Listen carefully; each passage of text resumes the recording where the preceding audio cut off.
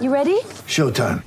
On May 3rd, summer starts with The Fall Guy. Let's do it later. Let's drink a spicy margarita. Make some bad decisions. Yes! Audiences are falling in love with the most entertaining film of the year. Fall Guy. Fall Guy? Fall Guy. That's what the poster said. See Ryan Gosling and Emily Blunt in the movie critics say exists to make you happy. Trying to make it out? Nope. Because I don't either. It's not what I'm into right now. What are you into? Talking. Yeah. The Fall Guy. Only in theaters May 3rd. Rated PG-13.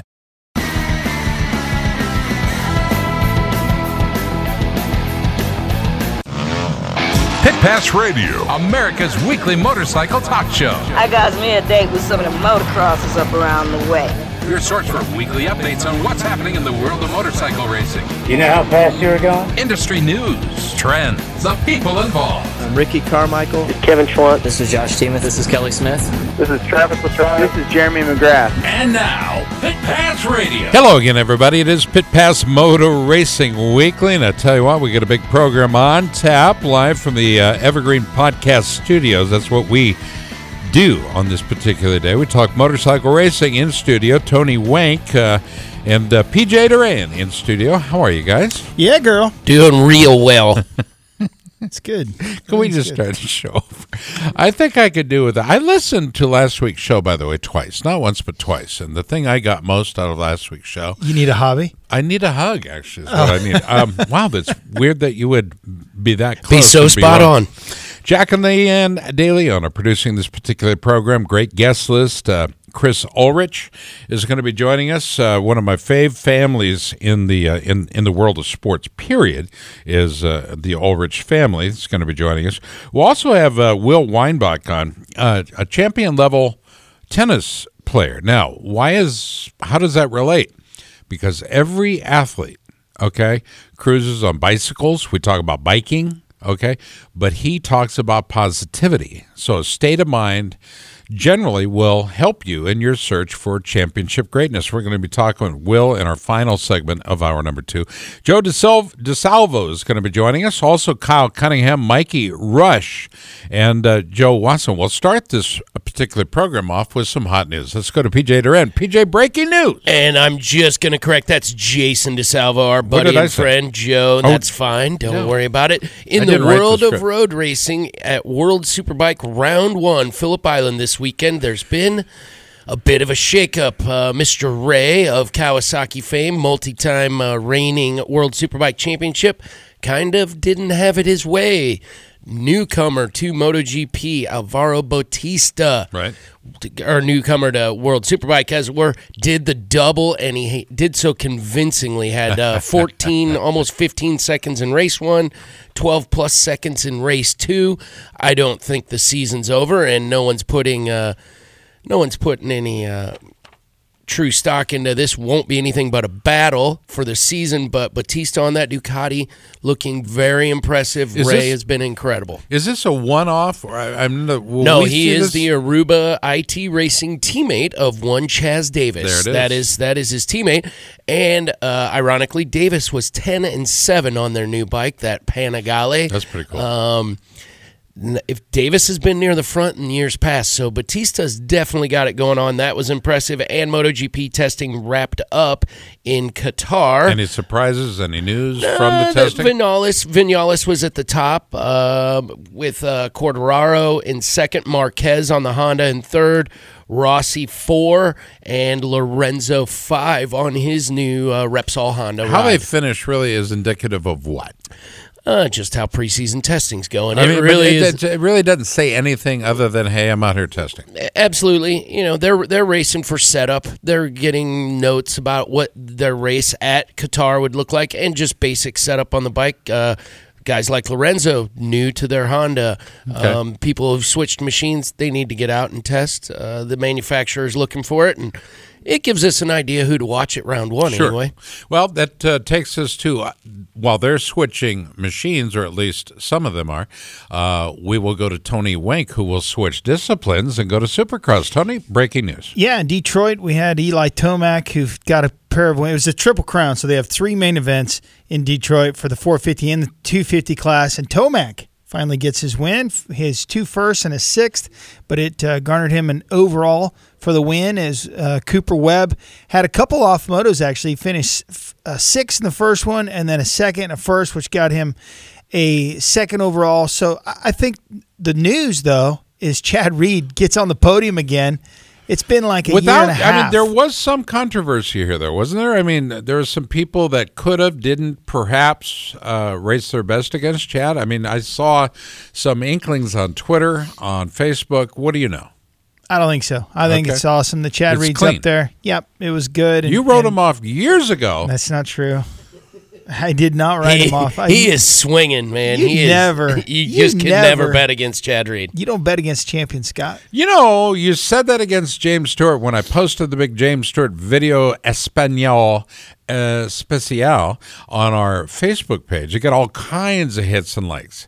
And you know what? The Spanish version. The Spanish version. I don't remember that, actually. I think you might be making stuff up. You'll love it. But I will tell you this. Go there, check it out. But one thing I got from that is that people are remembering perhaps James Stewart as being better than he actually was. I think you are on the hooch. No, again, I'm at 120 because 120 days. Stewart is he was the baddest dude on the planet. Thing to come. He was the baddest thing to hit 2 wheels on dirt. How many races did he finish? Tony, go. No, I'm not going to get into that. What are you bagging on Stewart for? I'm not. I'm talking about Detroit. Okay, Detroit. Let's go back to Detroit and our own PJ Durant. PJ, news from Detroit, Rock City. I think you were alluding to recently. They announced Fiat Chrysler is going to be building a new plant there. Ironically, Fiat, the sponsor of Valentino Rossi's own Monster Energy Yamaha team. Bingo. There it is right there. All right, welcome back to the program. It is Pit Pass Motor Racing Weekly. Glad you're with us. Tony, introductions of our very first guest of the program. Yeah, it's an interesting story on this guy. Joe Watson's our first guest. He is he was I believe the only rider that Beta had in 2017, and now he has teammates, and he got his first pro win at the opening round of the 2019 West Hare Scramble Championship in Hangtown, and we bring him on now. Joe, what's going on? How are you? Pretty good, guys. How about yourself? It's good to have you. We're doing great. Congrats on the win. Talk about that. It was like you guys said, it was my first pro AMA overall win. It was a great race for sure. Hangtown, like their off-road sections, the race got tons of rain the whole week before, which makes it like a complete mud fest for 3 hours. And it's like, you have to think about the whole race and like line choices the whole way through, or it can really like make or break your race. Yeah. Your experience at Hangtown, have you been there before? Yeah, I went there 2 years before that, and the race started out good, but I wrecked like 4 turns in and went face first into a mud puddle, and it just went downhill from there. So I had a bad experience my first round. The mud at Hangtown, I've heard this before, that it's legendary. I don't know if it's legendary, but it's tough. Yeah, it's like one of a kind mud. Tell us why. Explain it for people that you can elaborate on it a lot better than me. It's like the greasiest mud with this hard packed, slick concrete underneath. And I mean, you just have to be like completely on your toes, and then there's planted river rock underneath the mud too. So it's not like it's just a whole different riding style altogether, and you got to be just super careful, super easy on the throttle. Everything's just got to be perfect, or else you'll end up on your head. I've heard it described as like riding on the kitchen floor right after Mom just got done mopping it. Nice. Yeah, exactly. Yeah. That does not sound like any fun to race on. Does that? Do you change anything substantially with the bike, Joe? I mean, do you change the? Are you looking at different tires, totally different air pressures than you usually run, or is it just rider adjustments? So we run solid tubes, like moose tubes in our bikes, so the air pressure is not really an issue. But we do run like a pretty wide lug tire, so the mud will clear out of the tires. And then like we pack like the skid plate and all that stuff with foam, so not a lot of the mud can get down in there and pack your motor. But and then there's a lot of other factors too, like when you're behind somebody and they're throwing roost, that packs your radiators full of mud, so then your bike starts overheating. So you really got to be careful when you're behind people, not to like get in their direct roost, to kind of preserve your bike so it doesn't overheat. Are you running nitro mooses or just moose bibs? Bib mooses. Yeah, we're running nitro mooses. Yep. So explain that if you would. Yeah, because Scott doesn't know what you're talking for about. our listeners, there could be some people who don't understand what that means. It's interesting. It's something that's kind of come. I mean, it's not totally new technology, and it's old hat for off-road guys, but it's relatively. I mean, not too often does something totally revolutionary come out in spell it out. in racing, but this is kind of something that's been fairly new. Why does it work? Why does the moose tube work? Explain how it works, what it is with the two different systems. So the moose tube is like a solid foam tube insert, basically, and it basically replaces your tube so you can't get a flat tire. Off-road racing, one of the biggest factors is not getting a flat tire. So you run the solid tube, and you kind of eliminate that whole problem altogether. When I'm out riding, as I do so often during the warm weather months, my biggest concern is actually going through my tires, just running the rubber off my bike, or the tires are cracking and I have to replace them. Because he rides so little. But this is something I've thought about it, right? Because what was the green stuff, Tony, that you would put into your tire? I would never put green stuff in my tire. But slime? It's called slime, tire slime. The idea with slime was that it would seal any punctures or rim or whatever issues that you have, but it became to be just a mess. Okay, that was my take on the deal. This actually makes sense. What are you running that thing in, your ATV or something? What are you talking about? I've got at least 42. Most of them work, which is weird. The ones I bought from you, Joe. Your series that you're racing. Who's your competition in that?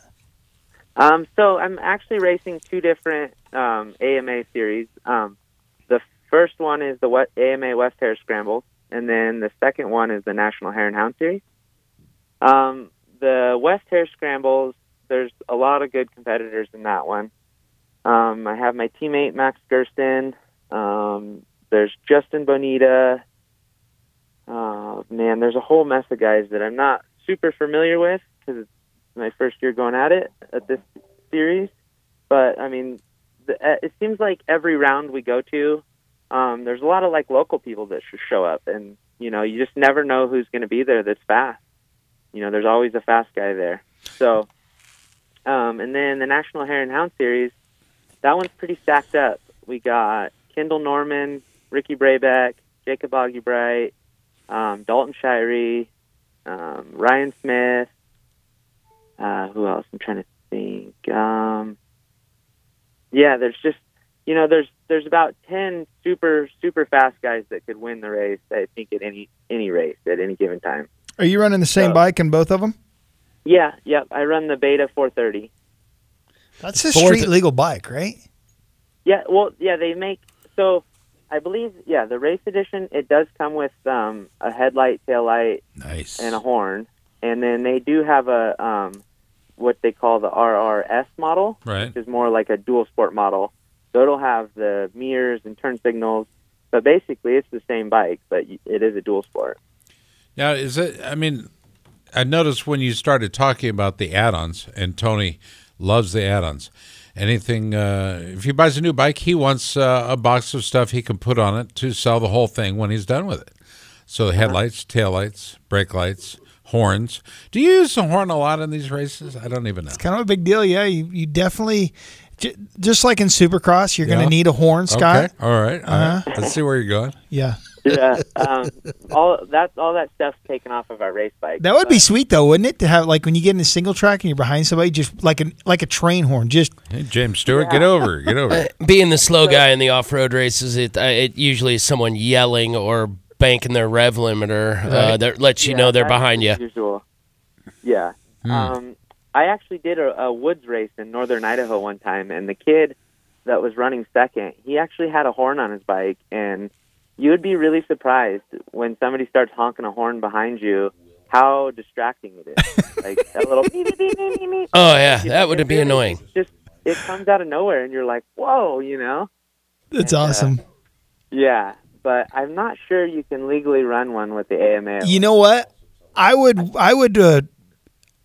encourage you to search that in the rule book and see if it's legal, because if it is, you never know when you're going to want to. And make sure it's the loudest one ever, like an ambulance or something crazy, you know, like a siren. Oh, wow. Yeah. Joe, how did you decide on the 430, man? That's I mean, it's a great motor, great model. They've got Beta's unique in that they have so many displacement options in essentially the same bike. You know, they got the 450, as you're aware. There's a 490 as well, right? As well as a 350. So they kind of changed the models up a little bit. There's a 350, a 390, a 430, and a 480, and then a 500 now. And originally, I started off on the 480 because I raced the National Hare and Hound Series, and that's like a desert series. So I kind of just picked that one out of the gate. But after a lot of riding and a lot of testing, I ended up going down to the 430. And I really like the motor on the 430 because it's like a 450, but you can use all the power, you know. And I don't know about everybody else, but I can't ride a 450 to its full potential. So, you know, the 430, when you pin it, it seems like all the power goes to the rear wheel. It doesn't jerk out of your arms. It's not like really explosive, but yet it still goes fast. So, I mean, it's just like a really rideable bike. And, you know, it's just become my favorite.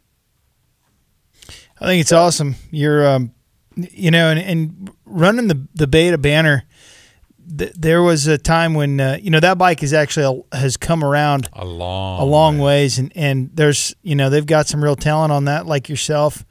I assume there's like 6-figure bonuses if you win these championships, right? Seems like a lot. They're pretty good, yeah.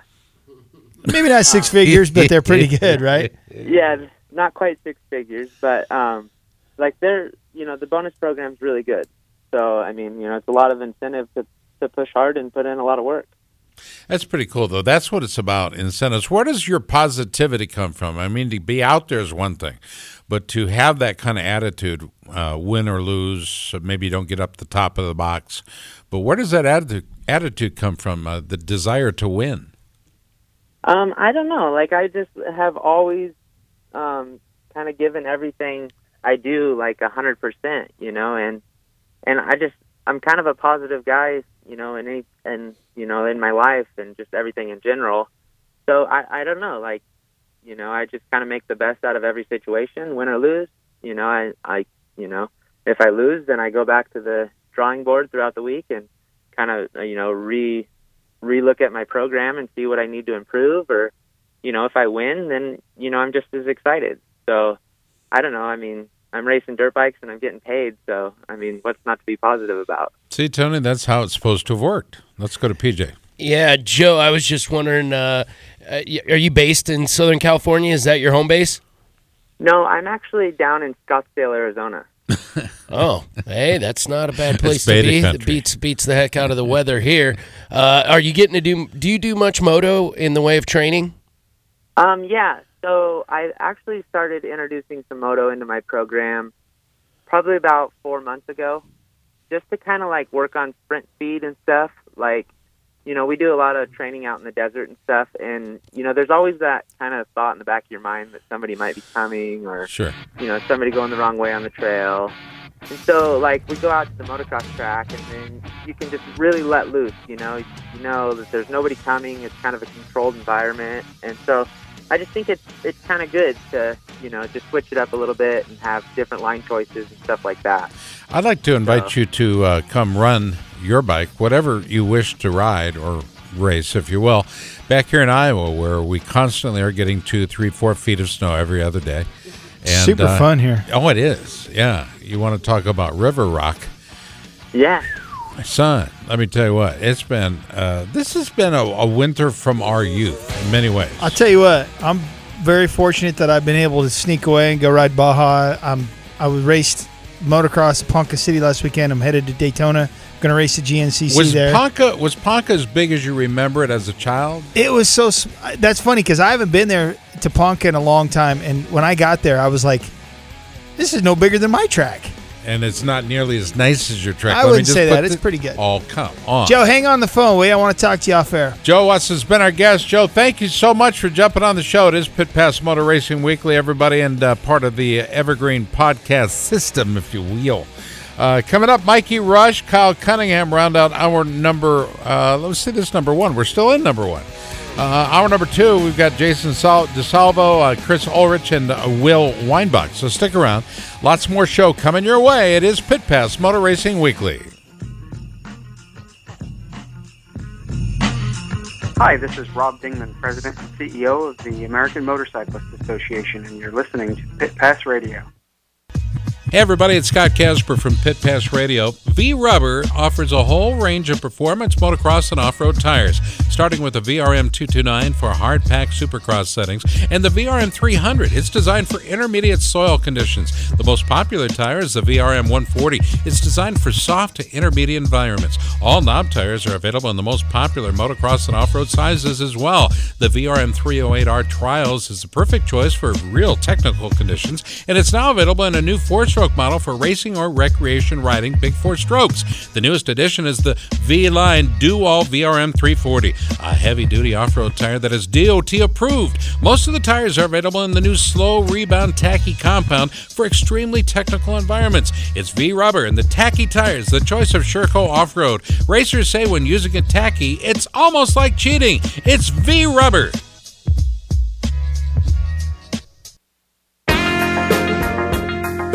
Hey Moto fans, we do our best to keep you in touch with what we're doing through our website, iHeartRadio, Facebook, Twitter, and more.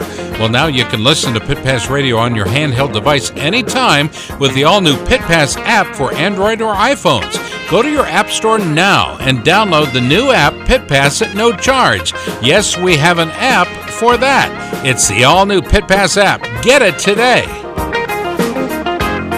America's Motor Racing Talk Show, Pit Pass Motor Racing Weekly, comes your way each Sunday morning from 8 to 10, right here on Des Moines Sports Station, 1460 KXNO. This is 1460 KXNO. Passionate about riding motorcycles off-road and on? Well, visit Hicklin Power Sports in Grimes, Iowa, and see the full line of 2017 Yamaha Dual Sports. From the simple-to-ride electric start TW200 to the nimble lightweight XT250 to the racing-to-ride performance of the WR250R, Yamaha has your ride. Visit Hicklin Power Sports in Grimes, Iowa today. Yamaha, the first name in dual sports. Hicklin Power Sports in Grimes. Dress properly for your ride with a helmet, eye protection, long sleeves, long pants, gloves, and boots. Don't drink and ride. It's illegal and dangerous. Don't wait another minute for that new dream home you've always wanted. I'm Tony Wink for Jack DeLeon Construction. For 66 years, the DeLeon family has been building custom homes, existing home remodeling, and adding on for customers across central Iowa. The DeLeons will offer you one-on-one attention that the big builders simply can't. They'll walk you through the process so you'll get the home that you want. Jack works well with your plans or can show you from his library of over 1,200 house plans. He'll make your dreams a reality. Call the DeLeons at 515-321-5225. Tell them you heard about them on Pit Pass Radio and receive 5% off the price. Jack DeLeon Construction, serving Iowa since 1946. Hey everybody, this is Hillbilly, David Bebout, and you're listening to Pit Pass Radio. All right, welcome back to the show. It is Pit Pass Motor Racing Weekly, again, part of the Evergreen Podcast Network. Glad you're with us. PJ Duran, Tony Wink, Scott Casper, that's yours truly right here. If you missed the first interview and if you missed any part of our show, you can go back and listen to it. Grab it. Where do you grab it, Tony? If you want to get the app, where do you go?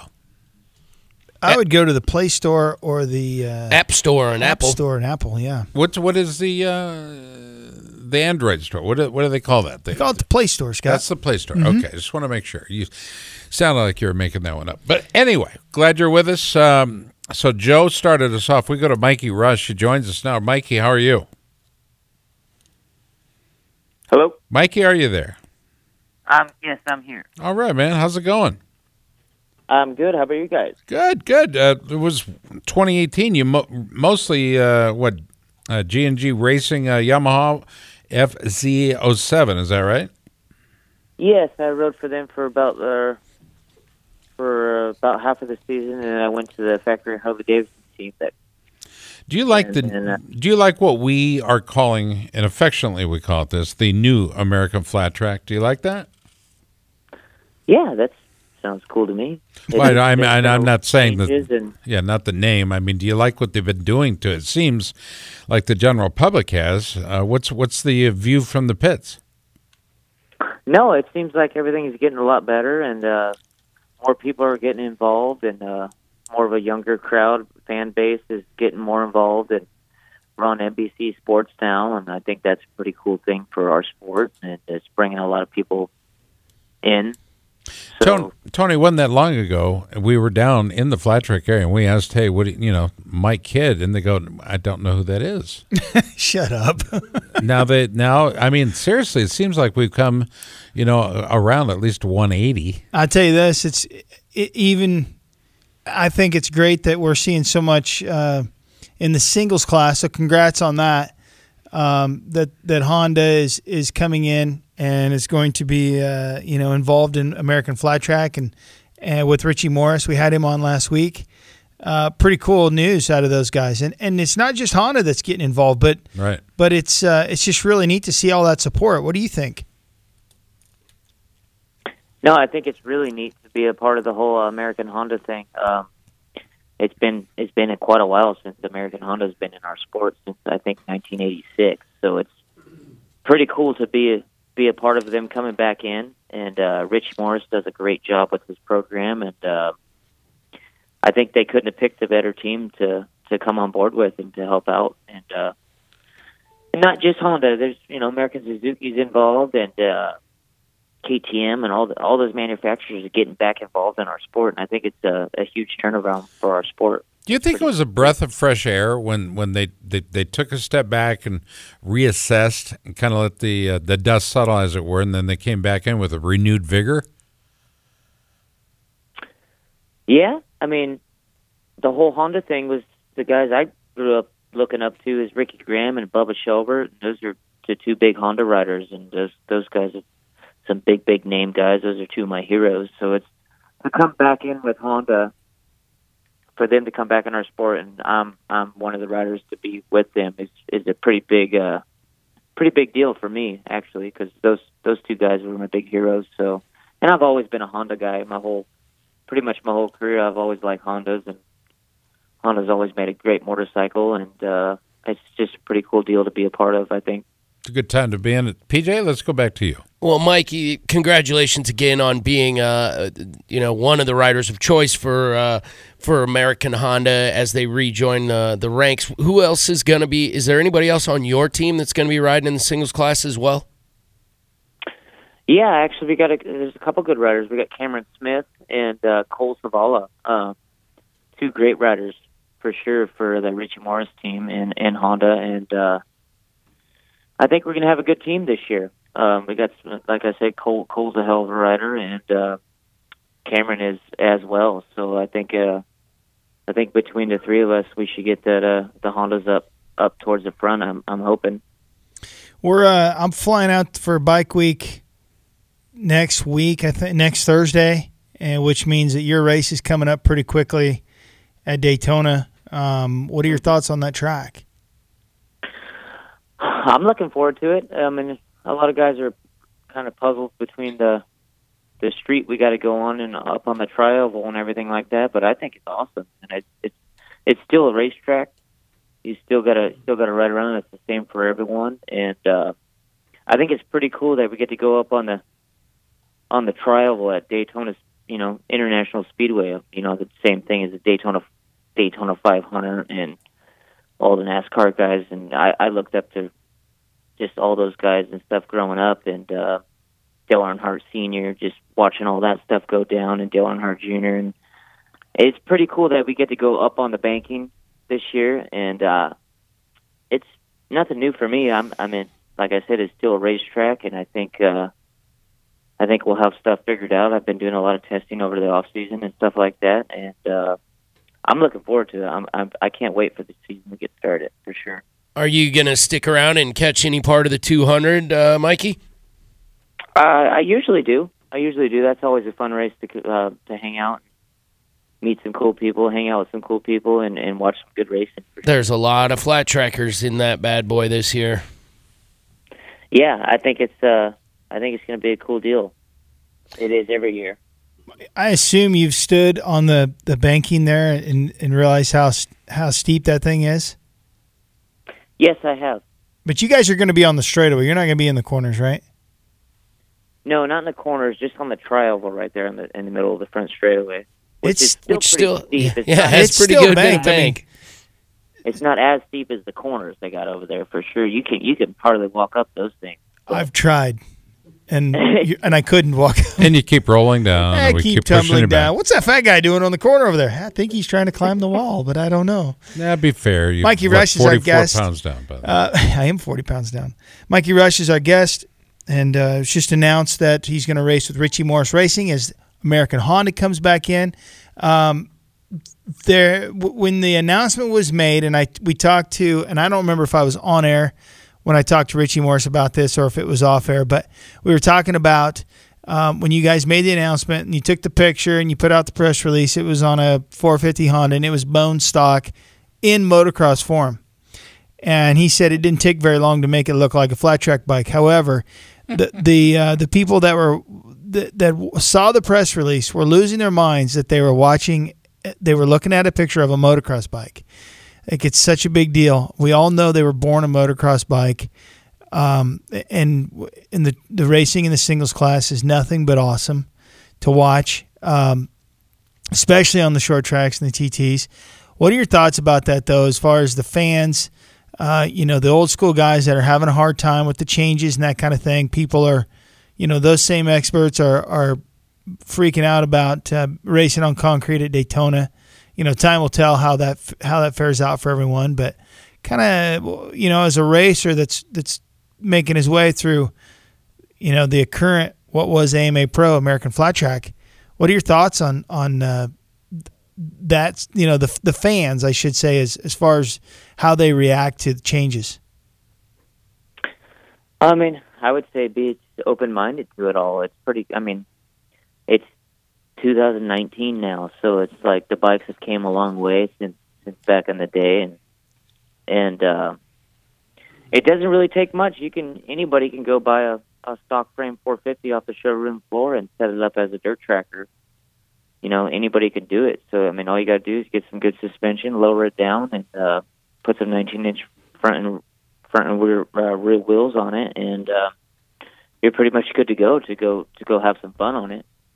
So I think it's pretty cool that it's pretty affordable to do too. Also because I grew up in the framer days, and we used to take these 450 motors and put them in framers and go racing like that. And it takes a little bit more work to do that kind of stuff because you got to machine a lot more stuff and do stuff like that. But like I said, anybody can get the stock frame 450s off the showroom floor and get them lowered down and get some wheels on them. And if you want to do some motor work to it, you can do some motor work to it. If you want to do, exhaust to it, you can do all that to it. But I think it's pretty cool for the newbie people that want to get involved in our sport, that's never been involved in our sport.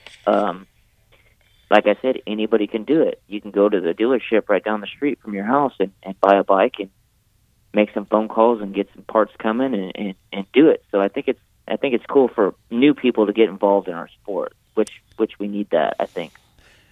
And I want to talk about something, Mikey. A friend of mine called me this weekend. I was at a motocross, and he said, "Hey, it sounds like you're at a race." And I said, and it was on Friday, and so it was a practice day, and we got to talking. And he is a retired professional flat track racer, and that we've all heard of. And we're sitting there chatting, and he said, "How's the turnout?" We got to talking about it, and he said, "Why is the turnout so down on motocross?" And I said, "Without a doubt, there's no question it's the price of motorcycles. And the price of motorcycles, the research and development that it goes into these 4-strokes is insane. And the amount of money that it costs to build a 4-stroke. And what people don't realize is flat track took that hit a lot sooner, like in the 80s even. That's when flat track bikes started to go 4-stroke, and that's when flat track took a hit. Now, I'm not saying it's been dead and it hasn't taken as big of a hit as motocross has. But you're saying there's a correlation. Absolutely, there's a correlation there with the price of motorcycles and everything, and relatively speaking, Mikey, you say it is affordable, and really it is. I mean, you can't, it's not, people can't just go buy an XR 750. Those days were, that's serious money. That's what kind of money are you looking at for the average fan out there? What are they going to spend on an 30-40 grand for? I mean, when the XRs were. Oh yeah, and up. I think you're more like 50 G's is. If you were serious about racing one, you better have 50 grand. Well, you just tell to us, get Mikey. Started. What was an XR 750 in 2009 for a legit? I would say. For a really good one to go racing on, probably either from 40 to 50 grand, like you guys said. Okay, they're pretty pricey to get one, and not only that, it's pricey to maintain those things, to keep them running all year. Okay, so it eliminates a lot of people, obviously, but the singles class is more obtainable. However, the bike you're talking about, the bike you're racing, is $9,200 retail or something. The 4 mods, exactly. That's a bone stock. That's before you buy the wheels, the suspension, the turn down pipe, the you know what I mean, the stuff that all the flat track dudes do. And so, you say we need new fans. I honestly believe you need. That's at a amateur level. The motorcycle structure has to be addressed, whether it be, I don't care if it's road racing or flat track or motocross. We will never see what we saw prior to 2009 if we don't make the motorcycles more obtainable for people that can't afford to spend $12,000 on one race machine. And there's the manufacturers aren't realizing it. I don't know why. I think they are realizing it, but they don't quite know what to do. What would you do differently, Tony?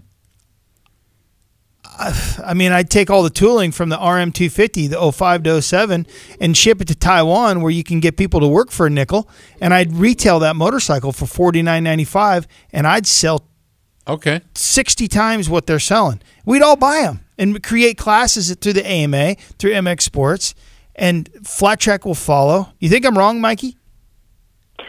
No, I agree, and I know the prices went up on the new motocross bikes for sure. Because I remember when a CRF 450 was around $5,000, but now they're, like you said, they're $9,400 or something like that. But the technology has came a long way from the carbureted models, and now they're into fuel injection, and there's a lot more stuff you can do with the fuel injection, and maybe that's the reason why the prices have gone up so high. But it is difficult for people to go out and buy a $12,000 bike for sure, or a $9,200, or just anything around that price is pretty pricey for the average person to go buy one. But the cool thing about it is you can go finance one. You don't have to pay for, come out of that pocket up front. You can get ready-built ones. There's a number of websites that specialize in flat-track motorcycles. I bought my first one on one, and, they're out there by somebody else's labor of love, and you can get a deal. Yeah, you can get a used bike that's already set up for flat track. That's another thing you can do, and there's a lot of people that are selling them, or people like building them and just selling them, or people like building them, riding them, and selling them, and then wanting to get into something newer or better or whatever. For sure. There is a ton of used flat track bikes out there that you can buy, you can pick up for very cheap. If you want to get involved, race at a local level, there is a ton of those bikes out there. Amen and amen. All right, Mikey, we are up against the clock. Sponsors, who do you want to thank, bud? Big thing, Ricky Morris Racing for bringing me on board this year and giving me a chance to do this whole 450 deal, and obviously American Honda for coming back on board with us and helping us out. I got Al Lam Honda helping us out a ton this year. Tucker Rocky, Olin Suspension. I got Machete Energy Drink, one of my personal sponsors that helps me out a ton. Dave Cassio has helped me out a ton over the past several years. my mechanic, James Hart, he's putting in a lot of work right now on getting the bikes ready before Daytona, so a big shout out to him. West Coast Hot Shoes, just everyone that supports me. Our producer was running very close to hot there when you said and it was Machete, right? Machete Energy, yeah. Okay, I just want to make sure. All right, buddy. Good job out of you, Mikey. We'll have you back on again. Continued good luck out there. Keep up the hard work, okay? Thank you. I appreciate it. Thanks for having me on. Mikey Rush heads to the pits. We've had Joe Wasson on earlier. Kyle Cunningham coming up a little later on in this hour. Jason DeSalvo. Who did the script? Jason DeSalvo is going to be joining us hour number 2. Chris Ulrich and a very special guest coming up in hour number 2 as well. We'll talk with ace tennis star Will Weinbach. That'll be in hour number 2. We're going to talk about the power of positivity. Stay tuned. Back after this. This is Jason Conlon, pro supermoto racer, and you're listening to Pit Pass Radio. With no speed limits, no tickets, and no left-turning minivans, Track Addicts Track Days allows you to experience the performance of your sport bike in a safe and fun environment. Track Addicts Track Days offers a variety of programs ranging from their new riders school to their advanced group sessions for experienced track riders. Get all the details at trackaddicts.com. That's trackaddix.com. Or call Ducati Omaha at 402-408-4400. Learn to ride your sport bike the way it was meant to be ridden with Track Addicts Track Days. With the tremendous amount of horsepower and torque created by modern dirt bikes, today's racewear must withstand tremendous forces. It must breathe well, be lightweight and protective, yet still durable. Fly Racing created its Evolution 2.0 racewear to fulfill these requirements. Evolution 2.0 features the industry's first BOA closure system race pant designed to provide custom comfort, smooth, even closure, no pressure points, and simple one-handed adjustment. Add to that the Evolution 2.0 ProFit Advanced Ventilation Jersey and Premium Race Glove, and you have Generation Next racewear, built to withstand the extreme conditions created by the modern dirt bike. For more information, visit flyracing.com. It's much more than a piston company. Wiseco now offers a full line of quality performance products, including forged pistons, precision forged clutch baskets and hubs, crankshafts, camshafts, forged connecting rods and valves. At Wiseco, we offer accessories for just about any motorcycle, ATV, snowmobile, personal watercraft, outboard marine engine, or automobile on the market today. After 70 years in the business, Wiseco has established a great reputation as a brand that can be trusted to deliver high-quality performance products for power sports enthusiasts and professionals. Wiseco. America's Motor Racing Talk Show, Pit Pass Motor Racing Weekly, comes your way each Sunday morning from 8 to 10 right here on Des Moines Sports Station, 1460 KXNO.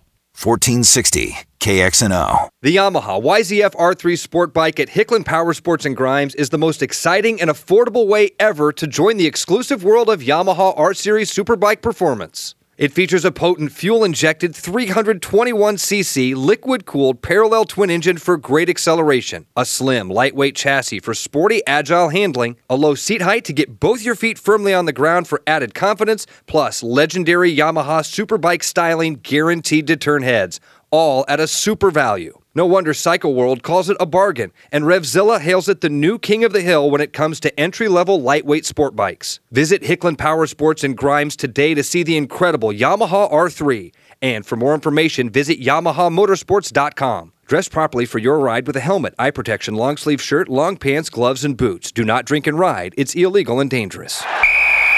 The point is good. Drink Swell Vodka, proudly and carefully distilled and filtered in Iowa. Like Swell Vodka on Facebook. Find Swell at fine stores that sell spirits. Kevin Swant here, 1993 500cc world champion. You're listening to Pit Pass Radio. So I'm talking about bringing you back in style. It is Pit Pass Motor Racing Weekly. Casper Wink and Duran in studio. Our producers include Jack and Leanne DeLeon, as always. Thank you both very much. Chris Bishop and Tommy Boy Halverson contributing to the program. This portion brought to you by our friends at, it's constantly evolving, and it's perhaps one of the reasons why they are so darn successful. Hicklin Power Sports. You guys get what, 1 or 2 days off a week? I get the traditional 2 days, not the 2 days of the week that are traditional. Though. Sundays and Mondays. Sundays and Mondays. Yeah, and is it typical across the motorcycle industry that Monday is a day that most shops are closed? 5-day shops are generally closed Sundays and Mondays. Okay. Correct. All right. Well, first of all, you guys do a great job. Well staffed, great people. If you want the experience of a lifetime, and you want to spend the money, first of all, they can get you financed. Cut your hair while the bike's being serviced, whatever. It's true. And you go out there and have a great time. Hot, delicious popcorn when they make it. It is something to wait around for. Hey, wait a minute. What's the deal with that hot dog roller? I never see hot dogs rolling, That's man. for parties, That is above my pay grade, but occasionally, yes, it gets busted out for parties, for sure. Yeah, I get invited. Anyway, so you're not going? Okay. But hey, anyway. hang on. Before we go to our guest, I got to ask Mr. Producer something. Yeah. Was that the horn version of DMX, Where the Hood At? I just heard? I believe so. Where do you find that music? Jeff doesn't know. He just presses There's a button. a whole bunch of bumpers that are on a cart in here Yeah. that rotate. Yeah. I have no idea what's on them. I You just have play no it. idea what's going Jack, on most of the time, there's do no cart Neither in do there, we. Jack. There's no cart. I'm Show using me it a as- cart. I'm It's not using crying that in as baseball. figurative, not literally. Okay. All right. Because we haven't used carts for, I don't know, 16 20 years. 20 years? At least. You know what a cart was? Cart looked like an 8-track, right? Correct. And Absolutely. it had one single track. Jeez, you That's two it. are old. Yeah. I know, right? I Back did when actually- you were a baby, they just introduced carts. You know what, though? Yeah. And In your my- first time you were arrested, Back we in my introduced cassettes. 60 days, not 65, because I'm that old. I rode a 60. Oh, yeah, when and it was an a 80. legit 60. Well, there was a 50 Tony, as when well you- if you were real No, little. I didn't. I rode a JR50 to a KX60. When you started in 2003, how old were you? When we started this radio show? Yep. I don't know. I'm 41 now. So whatever that was. Well, he was back in the days of he had 27. To, yeah, he had to port and... Was I that old? Huh? If it was 14 years ago, 41 minus 14 is 27. Yep. Didn't you bore and port your first date? I think you did, didn't you? What? Yeah. Anyway, let's go to our next guest. Hour number 1, Kyle Cunningham joins us. Kyle, how are you? I'm doing great. How are you? Hey, welcome to the conversation, Kyle. I know. Well, Yeah, I know. we've needed you. How old were you in 03? Quick, math. And if you haven't had a birthday yet, you can't would've count been 19. 14. Well, 14. have you had a birthday this year yet? No, it's in July. So you've been 13. So, yeah, 13. What do you think One of ahead. Detroit? You like Detroit? Yeah, it wasn't bad. You chain your bikes up at night? Surprisingly, no. You better this weekend. Yeah, that's what I've heard. I've seen a few go down the road in Atlanta, so So I prefer it not to be my race bike. Brayton's van got stolen out of I heard Atlanta, this, and yeah. if I recall, and maybe I put the two stories together. And Brayton's a good buddy; he comes over, or whatever. But my memory's fuzzy because I wore bell helmets in the '90s. But well, they don't advertise with us, so what do I care? I'm actually wearing a bell helmet. I dig them right now. now, this very minute. Yeah. Oh, well, maybe not right now. But if I recall, they stole all the 50 juniors, or all the KTM challenge or junior challenge, whatever. They stole all those bikes. Yeah. It's because you can put them all in the back of an They stole F-150. They stole them out of the junior semi. Yeah. And I think they were in the same parking lot. It took a while, I think, to even get that van back, but I think they got the van back. Well, here's the deal: if you're a mechanic or a team manager, check all the cabinets. Make sure there's nobody in the cabinets. Okay, so when you shut the thing up at night, honestly, you know for a fact it's shut up inside and out. Oh man, that's Tony, crazy. you had a bunch of stuff ripped off from you out of your van too. If I recall, I had a watch I had gifted to you for a very special. It happened birthday. at an arena cross. Yeah. In somewhere south of me, Carolina? somewhere near Kyle's home, I think, his original home. I don't know, somewhere. Where are you from, Kyle? You're down south, ain't you? Yeah, Dallas-Fort Worth. I think it was somewhere around Dallas-Fort Worth or some. It wasn't in Dallas, actually. I think it was in Oklahoma, but we were close enough. Close enough. I was there today, so. You were in Dallas? No, I was in Oklahoma today. Well, you're probably there to celebrate the anniversary of the Great Cherokee Nation, the most successful of the Indian nations in America. Did you know that? We do have a great sponsor on board right now, which is Cherokee, but it's out of North Carolina. Of course. Well, there's some that said, "Hey, to heck with this whole Trail of Tears. We're going up to Carolinas for a little vacay, little beach. Yeah, let's go to PJ. PJ, Kyle, how do you dig the Triple Crown format? We're in year 2 of this going on, and it works for some people, worked not so well for others. What do you think about it? Well, I mean, I think it's pretty cool. It brings something different to the fans. I mean, obviously, we'd all probably agree that it makes the racing a little tighter and closer and kind of anyone's game. I think they were talking about all the different guys on the podium this weekend throughout the 3 motos. Definitely changes things, a little less time. You got to get out of the gate and get up front quick, which we haven't been the greatest at lately, but we had a couple better starts last weekend, and, the track was tough, but like I said, I think it's something cool, something different, and brings, something different to the Supercross series. You like the metal grate you guys are starting on? Yeah, I mean, it's not bad.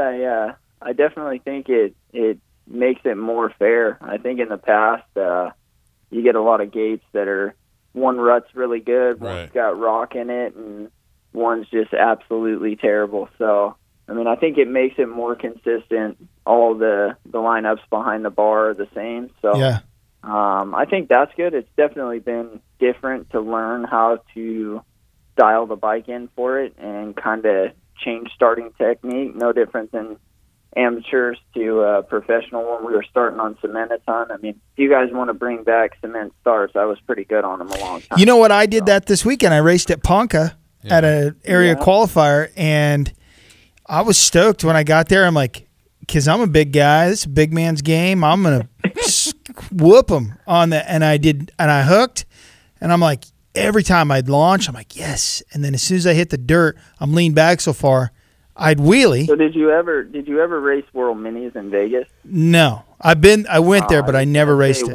Which one was slicker, Ponca or World Minis in Vegas? I'm going to go with Vegas, but they were both pretty crazy. I mean, when you would go to Mammoth or Whitney, you would get the cement that had the grooves cut in it. Yes. That was a little interesting. You know Greg Albertson? Yep. Okay, so he was there in the 30 class racing with me. I didn't even bother putting a tire on my bike and I drove from Iowa, right? On rims.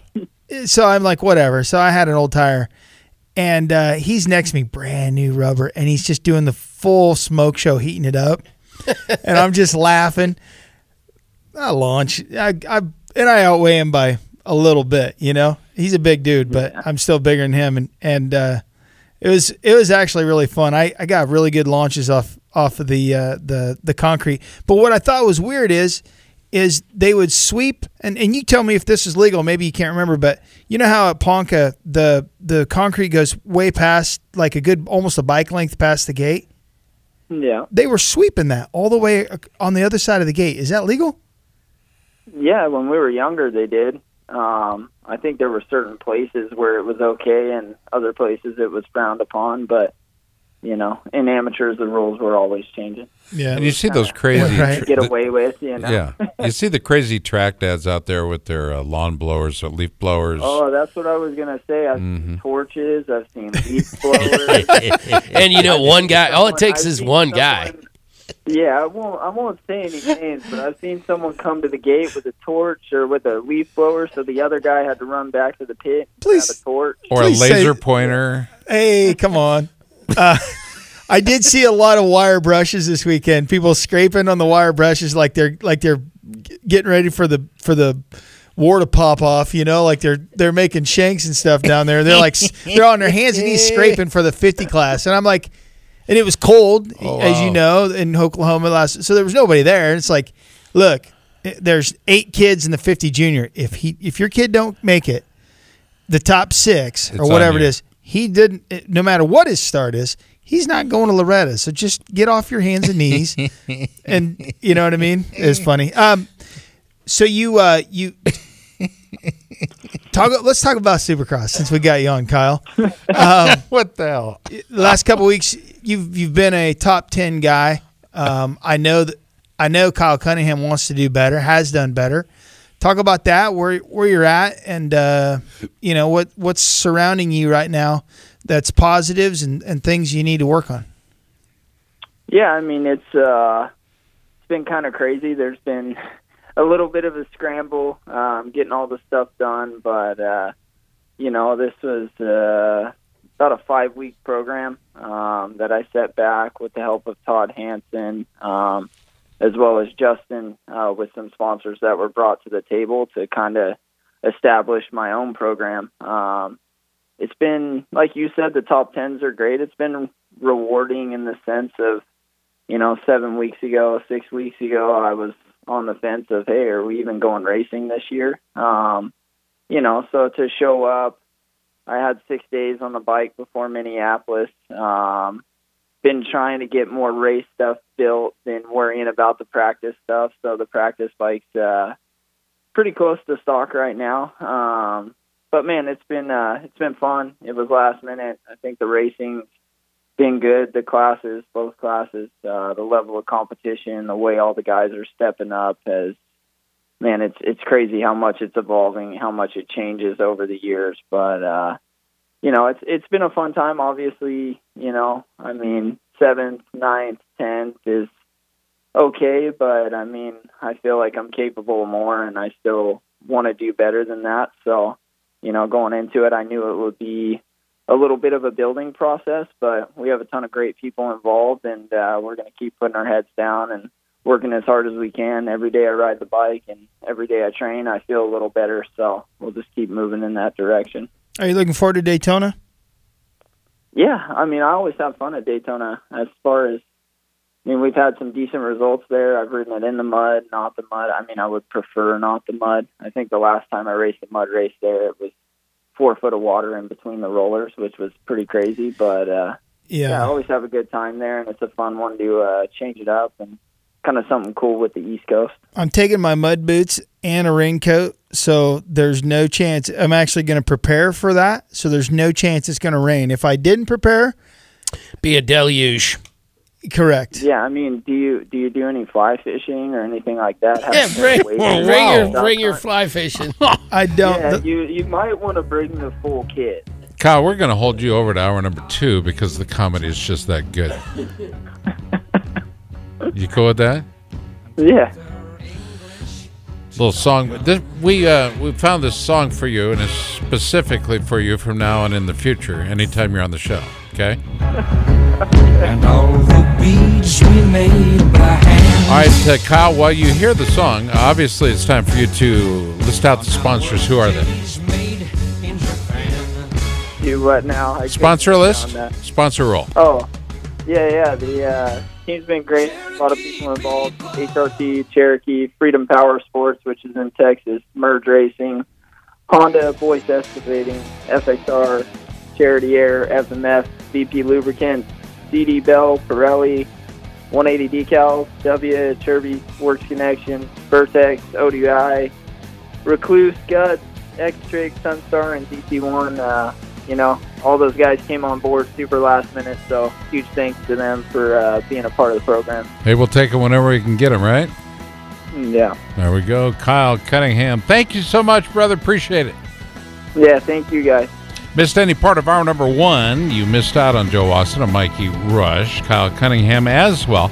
Coming up, hour number 2, Jason DeSalvo, Chris Ulrich, and Will Weinbach. That is hour number 2 on the award-winning program that is an evergreen podcast, as you might know. It is Pit Pass Motor Racing Weekly. Stay tuned. Hour number 2 is coming up next.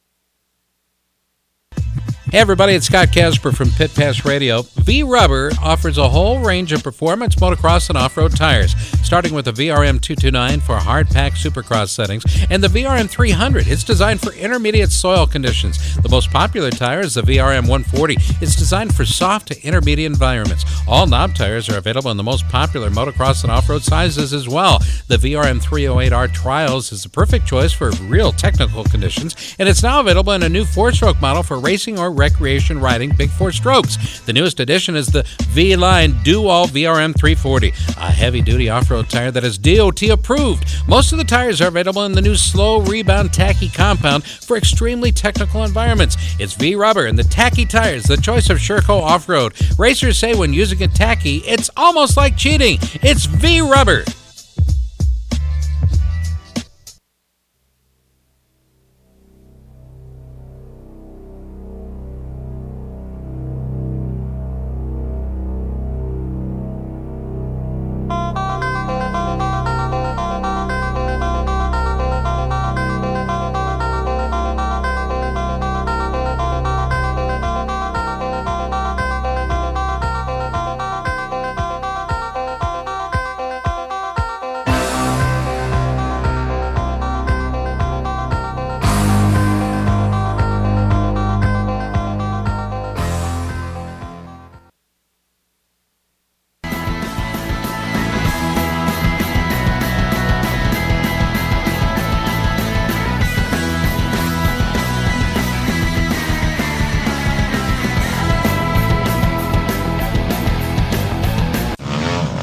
Pit Pass Radio, America's weekly motorcycle talk show. I got me a date with some of the motocrossers up around the way.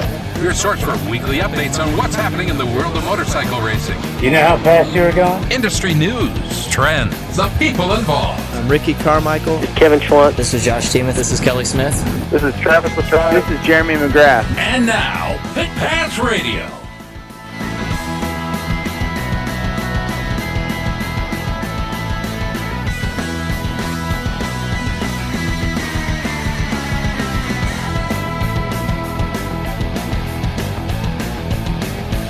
All right, welcome back to the show. It is hour number 2 of the big program. It is Pit Pass Motor Racing Weekly. Scott Casper with you, PJ Duran. And PJ, one of the things we talk about with the stars of the sport, no matter the discipline, is the power of attitude. It can be a game changer. We've seen it in Chad Reed. We've seen it in Ricky Carmichael. The list of names goes on. The attitude you carry into a race sometimes is good for a lap or 2 or 3 or even positions, right? Without doubt, champions are always searching for the X factor, if you will, the thing that makes a difference. Is it a mental edge? Is that? I would have to think so. Okay. Having never been a champion, I can only speculate. Speculate all you want. I think this of you guy as a we're champion. about to talk to, he could definitely give us some insight. Well, our guests in this hour include Will Weinbach from the world of pro tennis. We'll also talk with Chris Ulrich, who comes from what we call a championship family. But we start the hour off with Jason DeSalvo. Jason, how are you? Hey, guys. How's it going? I'm great. And you probably heard a little bit about what we're talking about. What is, I don't even know if it can be broken down into degrees or numbers, if you could even assign a numerical, but the power of positive thinking. I've been following this young man, Will Weinbach, from the world of pro tennis and USATA. The people that are around, he's got 800,000 followers. And they all are clamoring for the next thing that comes out of this guy's mouth. He's only 17 or 18 years old, but the power of positivity has propelled him onto the national and international scene when it comes to tennis. I gotta believe it is transferable, yeah?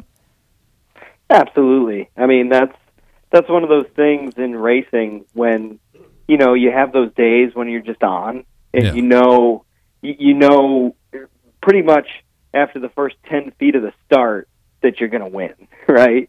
And that's it. You guys had mentioned as you were coming into the segment that riders search for that, and riders. I think all athletes search for that, right? Because when you have it, you have it.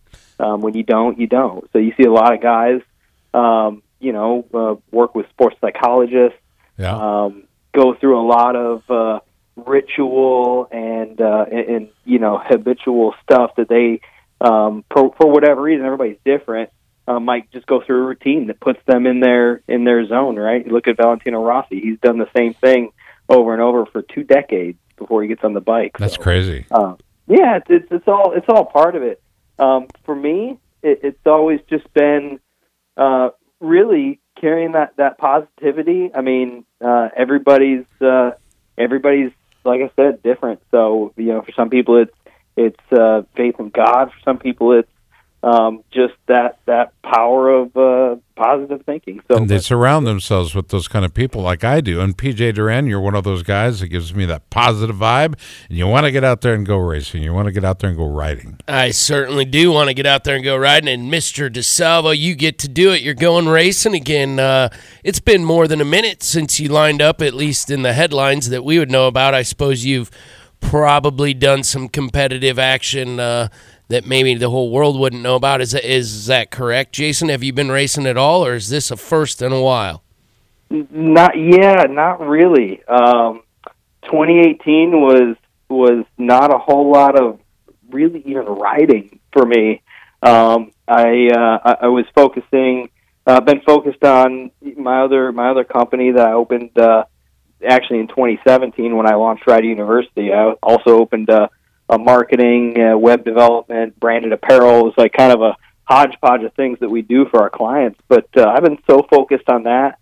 I think the only time I got on a bike in 2018 was for our Ducati Revs event that we put on down here in the Southeast. And also I went up to another Ducati Revs in the Northeast run by Penguin School and had a great time with those guys. But no competitive racing for me since the WD-40 ride in 2017. So, and then before that, it was, 3 years since the Triumph. So, it's been a while, but I just got out the weekend before last at a Wera race and shook the rust off, and everything feels good. That's one of my favorite smells, by the way, PJ, in a shop, WD-40. I just love it. And were you riding in that Ware event, the very bike that you're going to be racing at the 200, or was this just pull something out and get out and get some laps? No, it was actually the race bike, which was really cool to get to shake that down in race trim. I had ridden it one other time, just at a private day, but it was still very much a street bike at that point. And it was the team did a huge thrash. It's the same team that I ran with in 2014 back with the Factory Triumph squad. So all the same guys, Apex Manufacturing race team run by Richard Harris, and we just, we rode that bike in stock trim, and we got to thinking about it, and Richard had some sponsorship come along his way that he could translate into a Daytona 200 campaign, and we said, hey, let's get the band back together and see what happens. Are you going to have Teddy on please tell me Teddy's going to be there. Teddy's not going to be with us, but we'll have Brock. Brock nice. will be there. Nice. But Teddy couldn't make it out. That's awesome that you know Teddy. Oh, yeah. I've ridden with Richard Harris, STT, and you personally, Jason, for well over a decade now. So definitely have hung out and spent more than one evening bench racing with Teddy. More than one. Yeah, because you're up north as well. So you probably where did we last see each other? Might have been at Little Tally. You were right. It was when I think it was around when you were riding the Triumph, and you were working with somebody there. I was racing a Triumph myself at the time. I think it was a private track day, so we got some good laps in. I think you were working with somebody, and you were absolutely destroying it. Following you around just was humbling for me, watching you throw that Triumph around on the same bike. I was thinking, no way I'm ever going to be doing that. So it was a lot of fun. Oh, thanks, man. Thank you. Oh, you were following Richard around. That's what it was, actually. You were following Richard around. He was on one of them. You were on the other one. It might have been. Right. It might have been in the very short time frame when Richard was pre-race team owner. He was a rider. Yeah, that's right. I do remember that. That was we were getting ready for a Daytona then, I think, too. Yeah, that sounds right. I think that is exactly right. It was a private track day early in the season, right before Daytona. And there was a lot of Triumphs at Little Tally, which was not the norm at all. Between your team and myself, there was a lot of Triumphs there. Yeah. And so are you stoked about this? I mean, gosh, the entry list continues to get deeper day by day for this upcoming 200. We're talking to Ulrich next. I'm half surprised that guy hasn't thrown his name in the hat. Oh, man, that would be totally like old times. To me, this is the coolest thing to be going to race Daytona, but to be going in a year when so many, really icons of American racing are coming out, and big names that haven't been on a 600, right? That's been one of the things. The level in the 600 class, and it's not really the level, right? Because you look at the Moto America 600 class, and you've had Gerloff, Beach, Gillum last year. Those guys are flying. The level is incredibly high, but the depth of field hasn't quite been there for the front runners. So to see this grid shaping up to be so good, like, how cool would it be if all these guys in this went and campaigned a full season of Moto America? Gosh, right? it would change the face of our national series and be awesome. Of course, that's what fans like me and everybody listening right now, that's what we would want. You just got to find enough sponsors to make that happen. It'd be amazing. Yeah, that's it. And, I've speaking just to tirade back to the positivity, I've felt a real positive vibe in and around this race and in the sport this year. A lot of my clients from my other company are in or butt right up against the motorsports industry, and it's been great. This year I just feel like a momentum's kind of rolling. So like I said, just happy to be a part of it, and I think it's going to be a great year for the 200. Do you get to take your whole family down with you, Jason? Bring the baby, everything? We are, yeah. We got the twins and my wife and our dogs, and we're all going to go. So we bought a travel trailer last year just to go, bomb around the East Coast and take family vacations in. And when this opportunity came along, we started talking about it. I was like, well, let's just load everybody up in the camper and let's go. Let's get it done. When you say camper, you're talking motorhome? No, it's just a pull-behind travel trailer. We go with our pickup truck, and we actually, because, we did the motorhome thing back in the day. We had the 40-foot motor coach, rear-engine jobby, and what we always said was we'd get there, and we'd, deploy and everything, and you get ready for the race weekend, and it's like, oh, we got to go grab some milk. Unless you got a Zuma 125, you're kind of stuck at the track. And that's what we would do. We'd take the scooter, and but my wife and I like to golf, and we'd throw the golf clubs like horizontally below our feet on the scooter, and we got some funny looks rolling up into some pretty swanky golf clubs on a little scooter with the golf clubs all hanging off. You got to be careful not to lose your driver. I've done it before. I rode from Minneapolis to Des Moines with my golf cover on it. Well, yeah. You got to have a nice enough set to have a cover, I guess, would be the deal. You want to hear a golf club story? Can I give you, Jason, you want to hear a golf club story? So, I love golf. Okay, all right. So this is a golf club story. I took them with me to St. Croix, and I remember I bought a watch down there in St. Croix, and I called my jeweler up here, and he said, put the watch, which up here is like 18, down there is $5,200. And he said, put the watch in a tube sock. Wear it all week, have fun with it, but put it in a tube sock, stuff it at the bottom of your golf bag, and then send it on its way. And pay duty on the box, and the box value was $600, so I paid like $60. Anyway, so I got all the way up to Kennedy. We left early and went up to New York for Sinatra reopening Carnegie Hall. And we get up there, and I'm more worried about the damn watch. So there I am in luggage. What do you call it? The carousels are going around. And I've got all my golf clubs, the tubes. Remember when it was cool to have tubes to put your clubs in? All those tubes, the clubs and everything all over the floor. Now, knowing now what I know now about then, that behavior would have been highly suspicious. But I had my arm all the way down that Brown Wilson bag. God, what an ugly bag it was. All the way down there, and I finally touched that tube sock, and by God, there was the watch. Oh, I was cool. I was so happy. And speaking of watches, you have one, don't you, DeSalvo? You've got the Daytona 200. You won it in 11. That's the only... it seems like you were close one or two other times, right? Yeah, so here's the deal, though. I don't have a watch. What? What happened?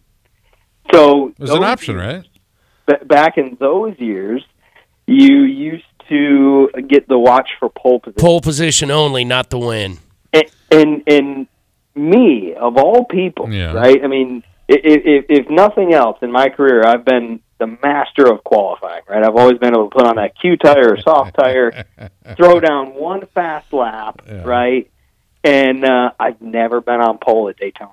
Unbelievable. Ever. And you know what that watch is valued at, right? That's a Rolly, right? It's probably $12 to $15,000. Yeah, if you could find one, because they're pretty rare with the Daytonas. So, yeah, I never. And then of course when the last few years they switched it to the race winner, so I'm like, whoa, what the heck? I won the thing, but back then it was for pole position. So. Apparently, they're not going retroactive on the Daytona Rolex Daytona. I actually wore a Daytona today to meetings or whatnot. I love that watch because it is super thin, but it makes the statement. It's a cool one. I like that better than any other ones. I collect watches, Jason. It's a sickness. Okay, run away. It is a sickness. What time is it? I don't know. I'm not even wearing a watch right this minute. I'm not wearing a watch. We go back to PJ. PJ, obviously, Jason DeSalvo is one of your faves, but this cat is getting ready to race. But also, he's a fantastic instructor. There's a lot of rave reviews out there about DeSalvo. Absolutely. My boss took your school at Barber back in the day when you were doing the Triumph-based DeSalvo school at Barber as part of the Apex when you were racing under the Apex banner. How is your new stuff going? So I launched both the riding school and my other company at the same time. Not really. I mean, it was just the other one I kind of fell into. Came from my parents' printing company up in New York, and when I moved back down south to Alabama again, a couple of clients just came with me. It was like, well, okay, I gotta help them out, and it was the right thing at the time. So we ended up launching two businesses, and the other one's taken off so well that I just didn't have the time and energy to put into the riding school. So we only do that one real big event each year for Ducati, the Ducati Revs event, which is great because with the marketing company we can support that and really get the word out. And we had a great turnout our first year down at Barber. We run it the Monday after the Vintage Festival, so to have that date, to have Ducati, such an iconic brand, behind it makes it awesome. So. Aside from that, I do some private coaching here or there, but I don't do a ton of it. It kind of bumps me out because it's something that I do love. We have online still for RideUniversity.com. We've still got all the online learning stuff. Sign up right now. We've closed the sign up temporarily for a while. We're just doing routine maintenance, but it should be back up and running in couple of months, and for that Ducati Rev Ride event. Yeah, so for the online courses, it's free for anybody, and it's a resource that I wanted to create to kind of promote the school when that was a primary focus of mine. But since we kind of rolled up our dates last year and aren't going to do, we decided we weren't going to do any of our own schools. We don't do that Ducati thing. I said, you know what, let's leave the online learning stuff on there because it's great information. It's free. We don't get anything from it.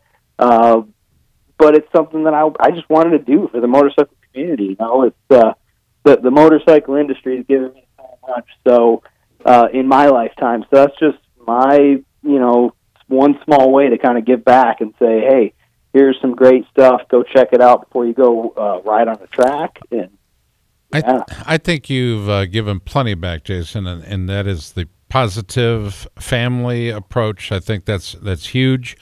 And if you want to think about what our sport needs in all disciplines is family. Family draws support from everybody, and that's a good thing. And DeSalvo, you're doing it right. Good job out of you. Thanks, man. No, thank you guys. It's something. I think that family aspect is crucial. I mean, it's crucial growing up in my career and just getting the young riders, keeping the young riders coming into the sport. That's that ratio of young kids coming into the sport has to grow. Do you have personal sponsors you want to recognize? Yeah, as always, Rye Helmets. I mean, they're probably one of my longest standing sponsors. I think it's 23 years with those guys. So for sure, those guys, and I mean, really just the folks behind the Daytona after Richard Harris and right. Apex Racing. and all of his brands, Sport Bike Track Time, Sport Bike Tire Service, Talladega Grand Prix Raceway now. So just those, everybody that's getting behind this thing. It's going to be great. It's going to be great fun, and I think we got a shot at the win. Well, no one's betting against a former winner like yourself, Jason, that's for sure. So we'll be watching, looking forward to it. And if by some miracle I make it down there, I'll come hunt up your team because it'd be great to see you guys. Peanut butter sandwiches on PJ. How about that? You got it. There we go. Jason, thank you, bud. Have best your family, okay? Thank you. You guys too. Bye-bye. There we go. Heading to Daytona. How about that? Coming up next, Chris Ulrich scheduled to join us. I don't have a topic for Chris, but I have a feeling you do. Okay? I got more than a few. He's a great guy to talk to and a wealth of knowledge. Wealth of knowledge, indeed. Hey, you're listening to Pit Pass Motor Racing Weekly, part of the Evergreen Podcast Network. Look for all the rest of our shows at evergreenpodcast.com. Stay tuned. More after this. This is Pit Pass. Hi, this is Matt Smith, post-op motorcycle racer, and you're listening to Pit Pass Radio. Hey everybody, it's Scott Casper from Pit Pass Radio. V-Rubber offers a whole range of performance motocross and off-road tires, starting with the VRM 229 for hard-pack supercross settings and the VRM 300. It's designed for intermediate soil conditions. The most popular tire is the VRM 140. It's designed for soft to intermediate environments. All knob tires are available in the most popular motocross and off-road sizes as well. The VRM 308R Trials is the perfect choice for real technical conditions, and it's now available in a new 4-stroke model for racing or recreation riding big 4 strokes. The newest addition is the V-Line Do-All VRM 340, a heavy-duty off-road tire that is DOT approved. Most of the tires are available in the new slow rebound tacky compound for extremely technical environments. It's V-Rubber and the tacky tires, the choice of Sherco off-road. Racers say when using a tacky, it's almost like cheating. It's V-Rubber.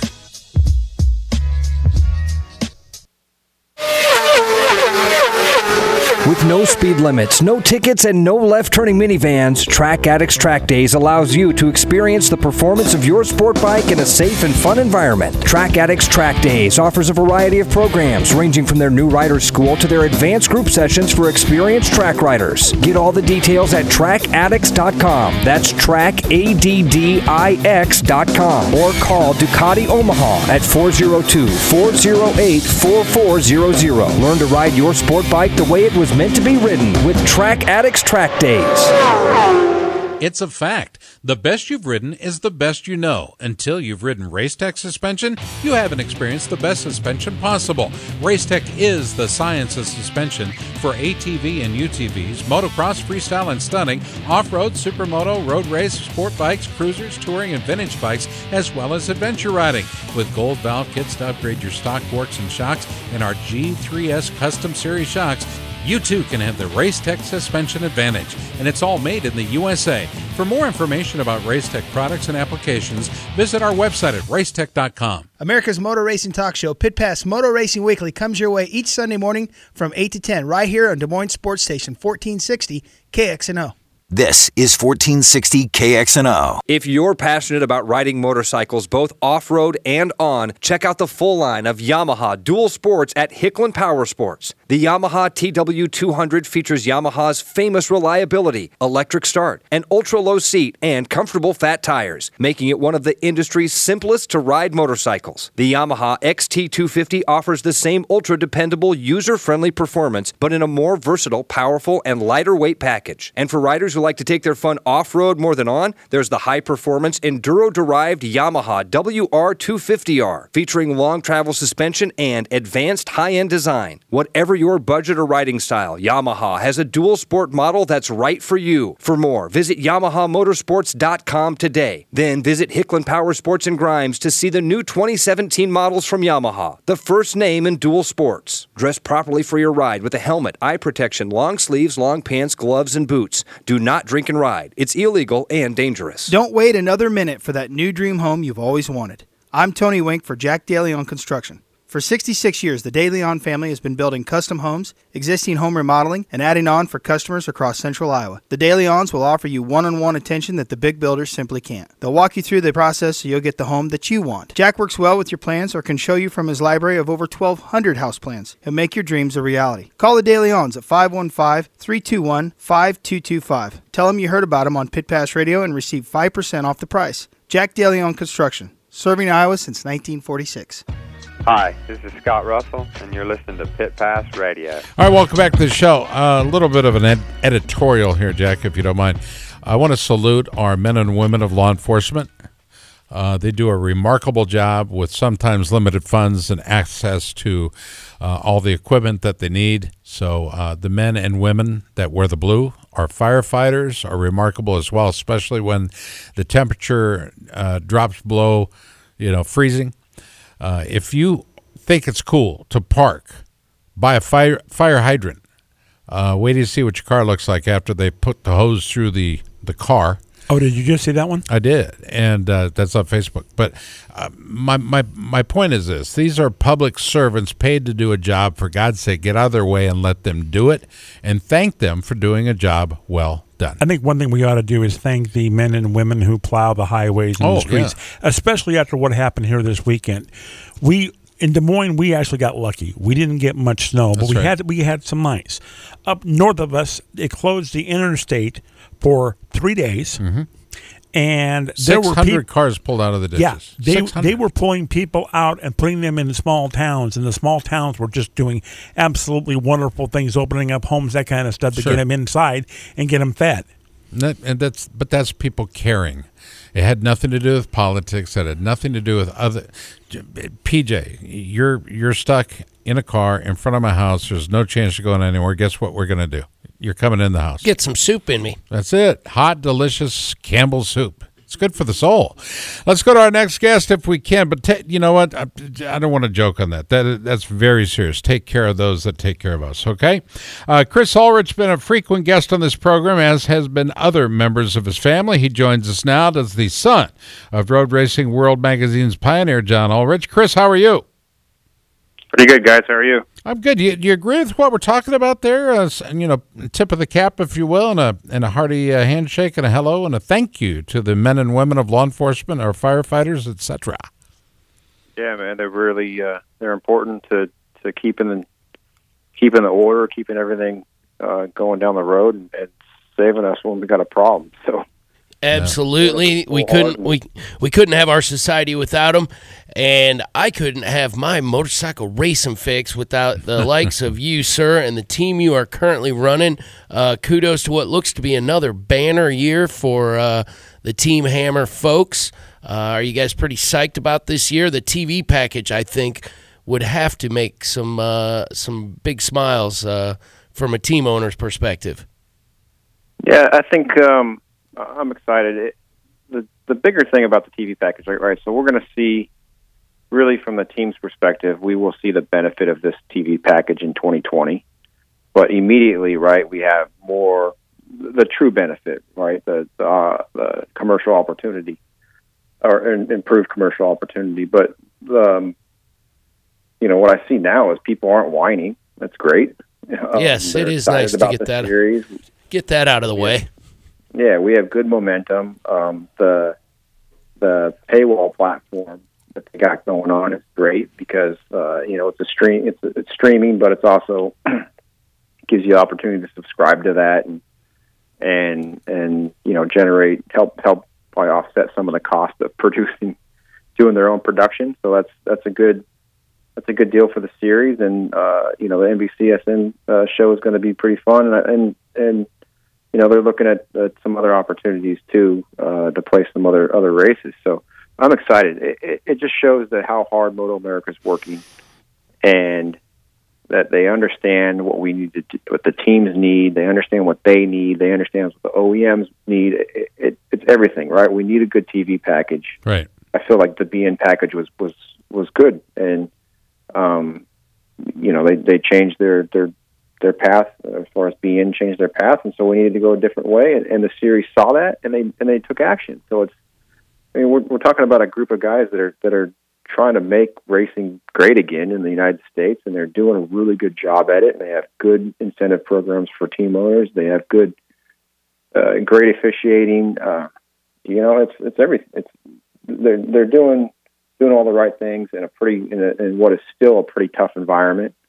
And I'm happy. I'm looking forward to it. And we're gonna, Team Hammer Inc. is gonna field 5 more riders this season, between in 3 classes. So we're working every day to help improve the show, and plus we're going to be doing a 2-seat program again, and on top of that, the Ulrich family through the Road Racing World Action Fund supplies every foot, every inch of air fence to the series, free of charge. So we're involved in American road racing in every aspect, and I'm so happy to have a series that cares about team owners, riders, and every part of it. And that is amazing. And your legacy in regards to that air fence, the numbers are probably staggering as to the number of people that owe more than just a thank you. Some saved lives, saved bones at a bare minimum. So hats off to it's the World Racing Action Fund, correct? Yeah, the Road Racing World Action Fund. Yeah, sorry, didn't get it quite right. I buy lots of their raffle tickets, and I give whenever I possibly Thank can. You. I give whenever I possibly can because air fence, and it's just a wonderful thing, and it has saved many a life. How does that stay inflated? Is there a motor or some kind of an electric motor that's constantly filling the bag? So we deploy two brands, right? Alpina, which is a brand that's homologated by the FIM and deployed it at MotoGP races. And I think we have roughly, we just purchased 30 more sections of that. Wow. For Moto America. And we've been changing the fleet that Moto America has to become all Alpina. Okay. And so I'm thinking we got either 30 or 45 sections of Alpina. I have to double check that. And then, so that stuff, the Alpina, it's a little taller. You connect 3 bags together, and they all operate on a they got an air compressor, so they all self-inflating, which is really great. It cuts down on maintenance time, maintenance and everything. The Air Fence brand of soft barrier, you got to go out there with a blower and put that up, but it's still, both are super effective. Super effective, work really well. It's just the Alpina stuff's better, a little bit better for the timetable in terms of that, because they don't have to go out there, and it's FIM homologated. So, and once we take those inflatables out, right? So we start swapping these out. We'll send the other inflatables we're not using to, say, CCS Racing, or some other clubs that can handle the inflatable type, that have the manpower and expertise to handle the inflatable type of air fence. So it's not only Moto America riders that are benefiting from that, but also CCS riders, club racers, specific racetracks, and even track day organizations. I mean, fast track riders out here in California, as we raise enough money to cover that entire place. So using dog boxes and some inflatables. So it's everybody in the motorcycle communities benefiting from it, as long as the organization reaches out to us and helps raise some money and makes a request. So it's a good deal. And that is just, again, your organization and your family really paying it forward. It's a wonderful thing. Which brings up the point of you're in the unique position. You've raced at Daytona a lot in your own personal career as a team owner. You really haven't been there racing your team so much recently as Moto America and previously AMA ceased to run at Daytona. Are you missing this upcoming race at all, Chris? Is there any inkling in you as to send someone from your team or personally? Because, wow, a lot of your contemporaries are on that entry list now. Yeah, but if you would have studied the entry list, you'd see the three-team Hammer three team hammer bikes are entered in the Daytona 200. So my question has been answered. They're already there. Nice job out of you, Peter. Hey, I'm sorry the list gets bigger, and I haven't studied it enough. Hey, that's because I think Road Racing World actually did a story on all those guys, and when they went to interview me, I told them I had to wait. So we ran the 200 in 2017 with Valentin DeBeese and Kyle Wyman.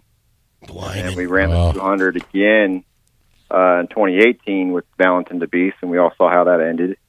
And then Robertino Pietri. So Robertino Pietri actually finished on the podium last year on one of our bikes in the Daytona 200. So this year we're going to go with Bobby Fong. Obviously, he's racing Moto America Super Sport for our team.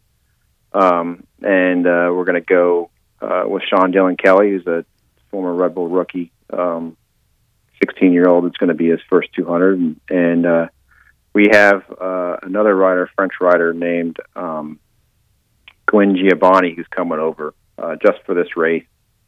We're supplying him a bike and some crew for the 200. So we'll have 3 bikes on the grid, and yeah, I mean Daytona's tough. It's a tough deal, and it's expensive too. The field is looking expensive, and the field is looking so strong this year. But I think it's great, right? It's going to be really close racing, I feel, and I mean the beautiful thing, right? You got all these guys talking about, okay, this guy's, you got Josh Hayes on the grid, which is awesome. Awesome. And a team run by his wife, by the way. So let's just well, that's the real boss anyway, right? The boss in most households. So yeah, he better not disappoint the boss there. Which is great, right? So you got Josh coming in, you got Kyle Wyman coming with his own program. You got it looks like Essex going to be back. You got so many guys. DeSalvo we just talked to. Sure. DeSalvo. Yeah, you got so many super strong guys. It's going to be it's going to be a very good race. And even last year, I mean, DeBeese broke the 600 track record there last year on his way to pole position. And so it's a strong race. And I think it just the lineup there, not to throw it down a negative side, gets rid of the whole argument that it's a big club race. I mean, it's a serious professional motorcycle race with $175,000 purse and $25K paid to the winner. And not bad. I mean, you look at things like prize fighters, right? Prize fighters go after prizes, so I expect some pretty big battling going on there, and it's going to be it's cool, man. It's going to remind. It kind of goes back to the days when the class was when the race was a FX or a DSB race. The glory days of the Daytona 200 when it really kicks off our annual road racing season. I mean that's what it means to everyone. It's kicking off this year. It's time to go racing. I wish it was part of the series. I really do. There's something. It's almost standoffish for from a point of view of the general public. But Chris, if you will, this is a hard one, and that's meant for you to hit it right over the plate. You ready for it? The father and son. Who's the only father and son to have ever raced and won the Daytona? The Duhamel. Okay, so who's the other? I forgot about is Yvonne, his dad, and Miguel. And Miguel, so that's a pair. But then the other pair would be the MDs, right? Don and Floyd. But probably didn't pay attention that much. Sorry. No, it's 72. I apologize to my readers for not knowing. No, I wasn't meant to. Chunk of trivia. I figured since he's a California kid too, you would MD. But anyway, listen, it's always good to talk to you, Chris. Will you do me a favor? Give our best to your pop, your rest of your family as well. Thanks for all you continue to do for our race community, man. It's remarkable. Yeah, well, thanks for having me on again. And, man, it's what the Ulriches do. We try to help the greater good of the sport because we love the sport. And we appreciate everybody's help and support. There we go. Good talking with you, bud. We'll talk to you again soon, okay? All right, thank you. Pit Pass Motor Racing Weekly, part of the Evergreen Podcast System. Back after this. Stay tuned. Hi, my name is Ben Evans. I'm a professional motocross and supercross racer, and you're listening to Pit Pass Radio.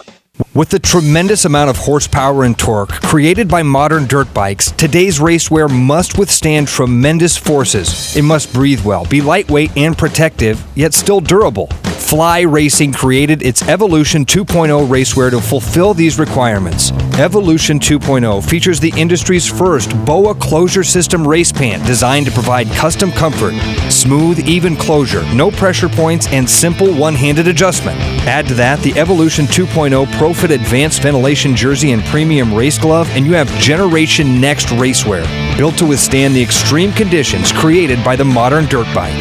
For more information, visit flyracing.com. It's much more than a piston company. Wiseco now offers a full line of quality performance products, including forged pistons, precision forged clutch baskets and hubs, crankshafts, camshafts, forged connecting rods and valves. At Wiseco, we offer accessories for just about any motorcycle, ATV, snowmobile, personal watercraft, outboard marine engine, or automobile on the market today. After 70 years in the business, Wiseco has established a great reputation as a brand that can be trusted to deliver high-quality performance products for power sports enthusiasts and professionals. Wiseco.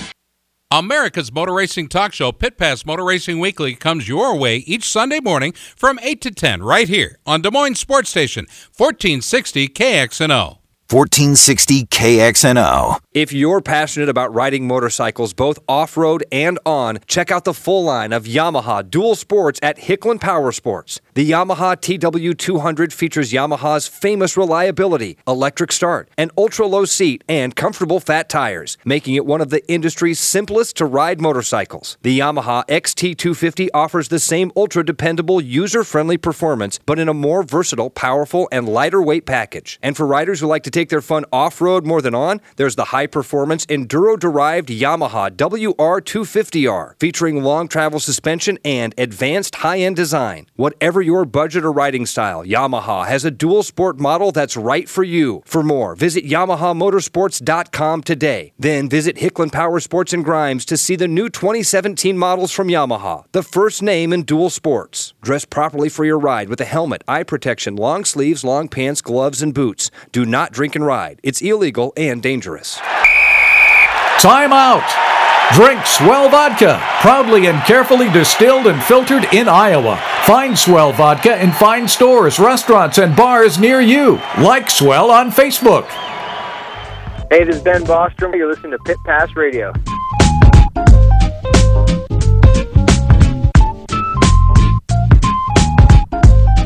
All right, welcome back to the show. This is Pit Pass Motor Racing Weekly. This portion of our show brought to you by our friends at Fly Racing. Upload your photos to the Fly Wall now. You can share your photos, your faves, if you will, on the Fly Wall.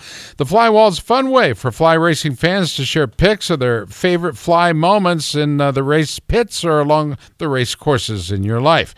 Fly Wall, look for it on the menu in the upper right-hand corner of the home page. Choose Post a Pic, upload the pic of you, yourself, or whatever moment, and if approved, your photo will appear on that famous Fly Wall. It's simple, easy enough to do. FlyRacing.com. All right, we've been talking about this, well, more than just this show, but perhaps it's been a bit of a focus. I've been following a young man on Twitter, and the various social media platforms that he participates in, and he's really out there. In other words, he's constant. The message is clear. The power of positivity is for real. We talk about it from our top racers, the guys that win. What's the difference? You don't go into it with a bad attitude. You go into it with a positive attitude. That's half your race right there. Okay, if your pit crew, your chief, and everybody, the mechanics, everybody's on the same page as far as their attitude goes, man, you've got yourself a winning mixture right there. Will Weinbach is our next guest. Will, how are you? I'm doing great. How are you? I'm good, man. Thank you for accepting my invitation. I know it comes out of left field because normally it's a motorcycle show, but a lot of our racers are also riders. In other words, they ride bicycles for fitness. But they also talk to people about the psychology of the game. And I'm talking about every sport, not just tennis in your case. And you don't limit yourself to just tennis. And I've had my time on America's tennis courts. Not pretty, by the way. But you're a ranked tennis player, part of the USTA organization as well, nationally ranked USTA tennis player. And you hang out with some pretty cool people. They get it. Where did it start for you? Yeah, so it started all when I was about 12 years old. We moved from Connecticut to Los Angeles, and it's quite a a change. Very different vibe in LA than where I was, where I grew up, and so to kind of start with all the LA culture, I created a YouTube channel called Twin Talk with my twin brother Max, and on the channel we'd interview athletes and celebrities. So I was 12 years old at that point. I didn't really have too many connections or anything, so I would cold call publicists and agents, wake up in the morning, call people on the East Coast, send emails during the day, school day, everything. Get home, call people on the West Coast just to book these interviews. Ended up going on the Ryan Seacrest show, interviewing Ryan Seacrest, interviewing a bunch of different athletes, celebrities, influencers, building different relationships. And then I'd always been into golf, so created a golf account called On the Green TV, where I posted all golf content, interviewing, the top golfers. So Dustin Johnson, Jordan Spieth, Sergio Garcia. I've interviewed them all. Partnered with a golf coach named George Gankus to produce original content to teach people how to play golf, how to, improve, provide them value. And then started up a tennis account called Cross Court TV. Sort of the same basis, posting all tennis content, and that's led to some pretty cool places, especially in the tennis world, as I was able to commentate on ESPN during the 2017 U.S. Open, during the quarterfinals, have brand deals with some of the top brands in the world, and have been able to work with some top athletes to help them grow their social media. And I've been able to create some different companies off of these different experiences and what I've learned. Isn't it interesting, though, from the beginning to today, your message has remained relatively true, and that is positive. It's like when I cruise through social media 3, 4, 5 times a day, whatever it is, I notice there's a whole lot of negativity. But the ones that stand out to me are the ones with positive messages. This is the good news, if you will, of the day. Were you raised that way? Because generally speaking, in the sport of wrestling, for example, another sport I cover, twins are very competitive, but they're also super supportive. Oh, yeah. My brother and I, very, very competitive. We love to always try to one-up each other.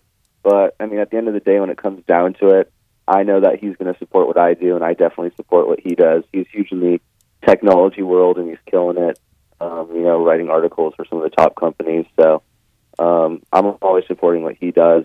And, it was really cool to start with him. And, as you said, positivity is huge for me. I don't find any reason that you should look at the negatives. Like, you only live once, so going through your day, think positive, build off what you have. Don't focus on what you don't have, because you create that for yourself. You have created an atmosphere, and PJ, we're going to go to you in a minute, but you've created an atmosphere. Your most recent tweet as of 11 minutes ago did not mention Pit Pass Motor Racing Weekly, sadly, to your 800,000 plus members of your Twittersphere. Is it Twittersphere? Twittersphere and Facebook fandom? I could not say. I'm on all of it. I don't understand what all the terms are. But it says, this is your most recent tweet as of now 12 minutes ago. I want to connect with as many like-minded people as possible. Here's what you're missing. You ready for it, Will? You change people. You change their attitudes by the questions you ask, the points you make. In other words, you turn them into like-minded people. They may not be all the way in the Weinbach camp, okay? But by the time you're done with them, dude, they want to be around you. They're taking your call. They're answering your tweets and your emails and your direct messages. But I think that's pretty cool, because they don't even know that you've got them, but it's almost like you're fishing, and you set that hook, and all of a sudden they're part of that nation. You know what I'm saying? Yeah, no, definitely.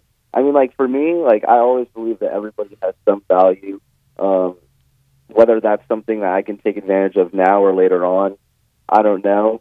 But I also believe that I have a lot of value to provide different people, and I think that when you have that relationship where you can provide value to somebody and they can provide value to you, some really cool things happen. So I always like to connect with like-minded people, and especially when I have, 500,000 followers on Twitter, I know that there's definitely people that I haven't had the chance to connect with thus far that I think I would make really good relationship with. So I had to put something out there to just get their attention, You get their attention, and PJ, this is the part that's cool for me. As we were talking with Kyle Cunningham and Jason DeSalvo, guys that we respect in the world of racing, the various disciplines, of course, that they compete in, but they all agree that when you are positive going into an event, a race weekend, it has an incredible effect on your ability to not only address the line but make the race yours. Absolutely, and it's what separates true champions from, quite frankly, also-rans, people who can't find that winning attitude. You're not going to be at the front. You're, I got to believe, how many tennis coaches have you had in your career?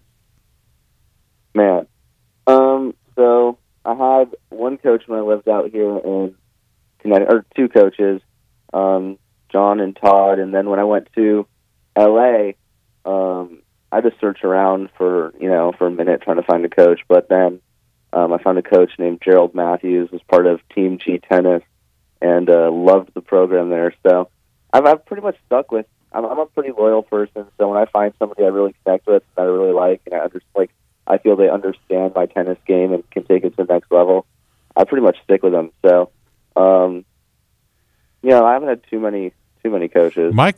My only coach I ever had in tennis is Ed. Les was a good man, got caught up in some of the dark side of life, but either way, he's gone. What he taught me was patience, and don't accept what you think is your best. Listen to what the coach says.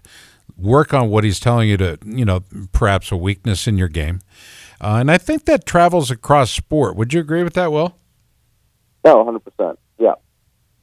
Will Weinbach, our guest. Look for him on social. Go to willweinbach.com as well. You can connect with him. It's a very easy website to get through, but it's also very well put together, very professional.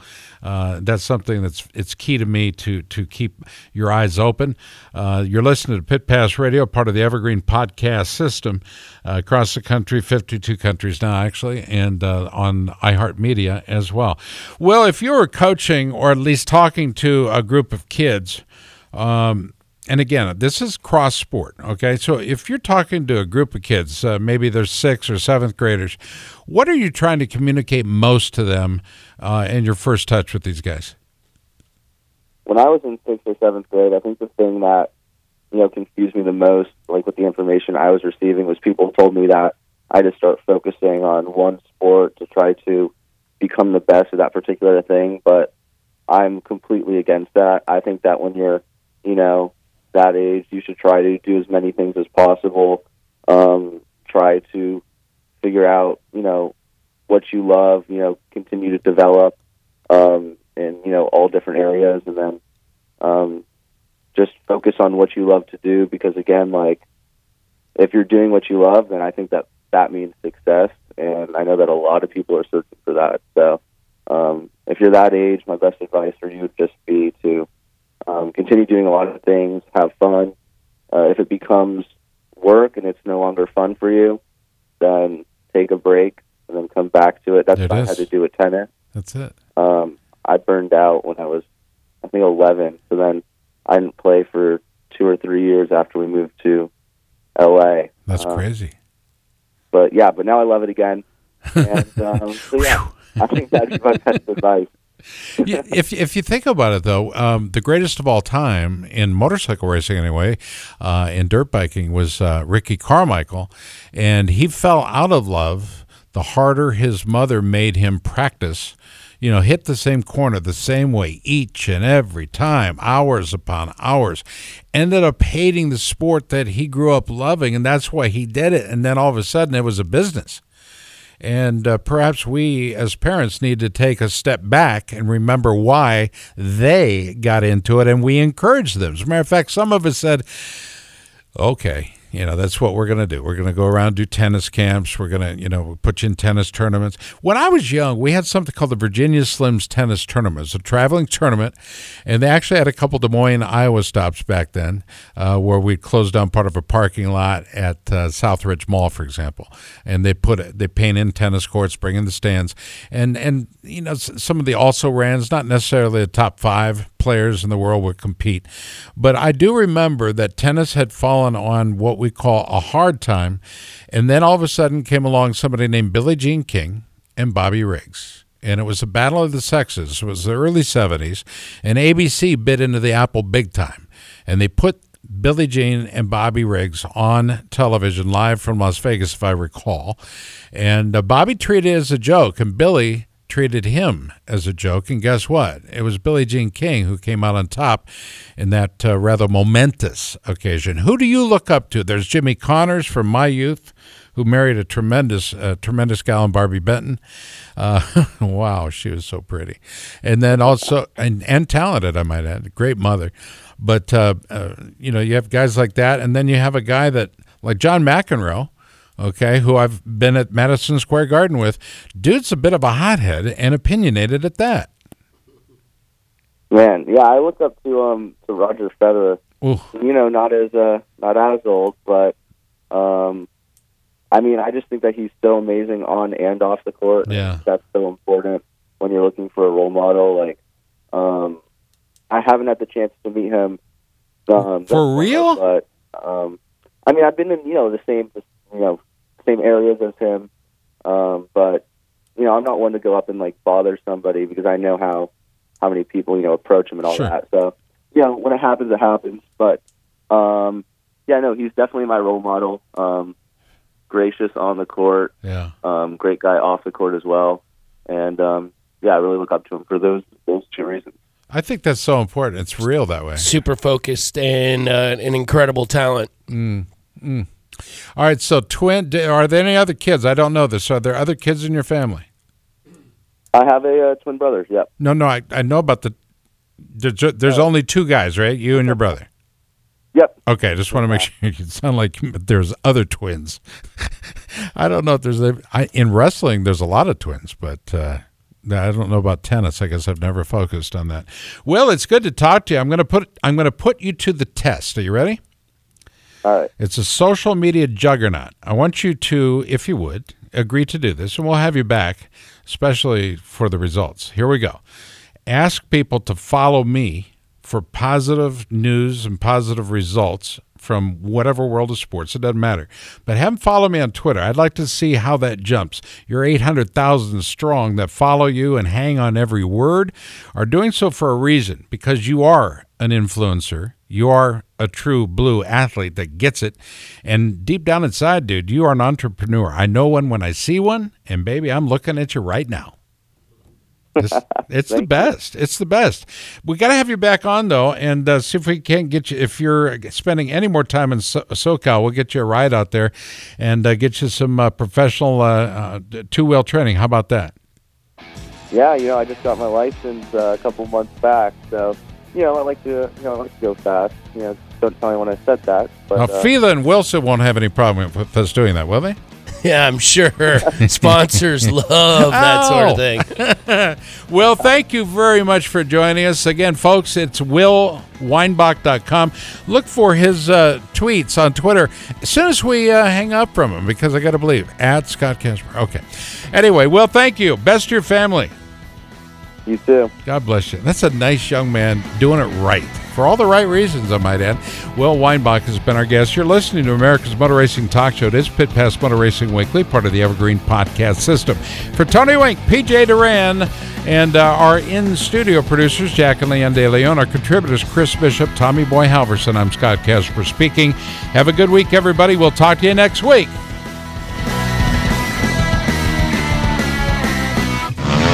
May I have your attention, please? Excuse me. Are you listening to me? Thank you. The preceding was an exclusive presentation of Pit Pass Motor Racing Weekly, a division of Pit Pass Radio LC. Any use of this copyrighted material without the express written consent of Pit Pass Radio LC is strictly prohibited.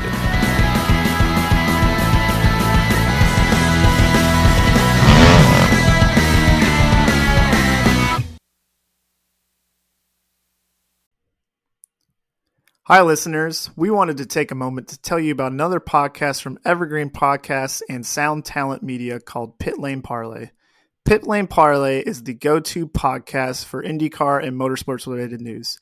Each episode, we discuss things like our favorite drivers, news clips from the last week, and generally giving each other a hard time about predictions we've made in the past and or life stories that have come up recently. We really have a lot of fun with it and really enjoy each other's company, and we hope you can come join us too. Join Pit Lane Parlay by following us on your favorite podcast today.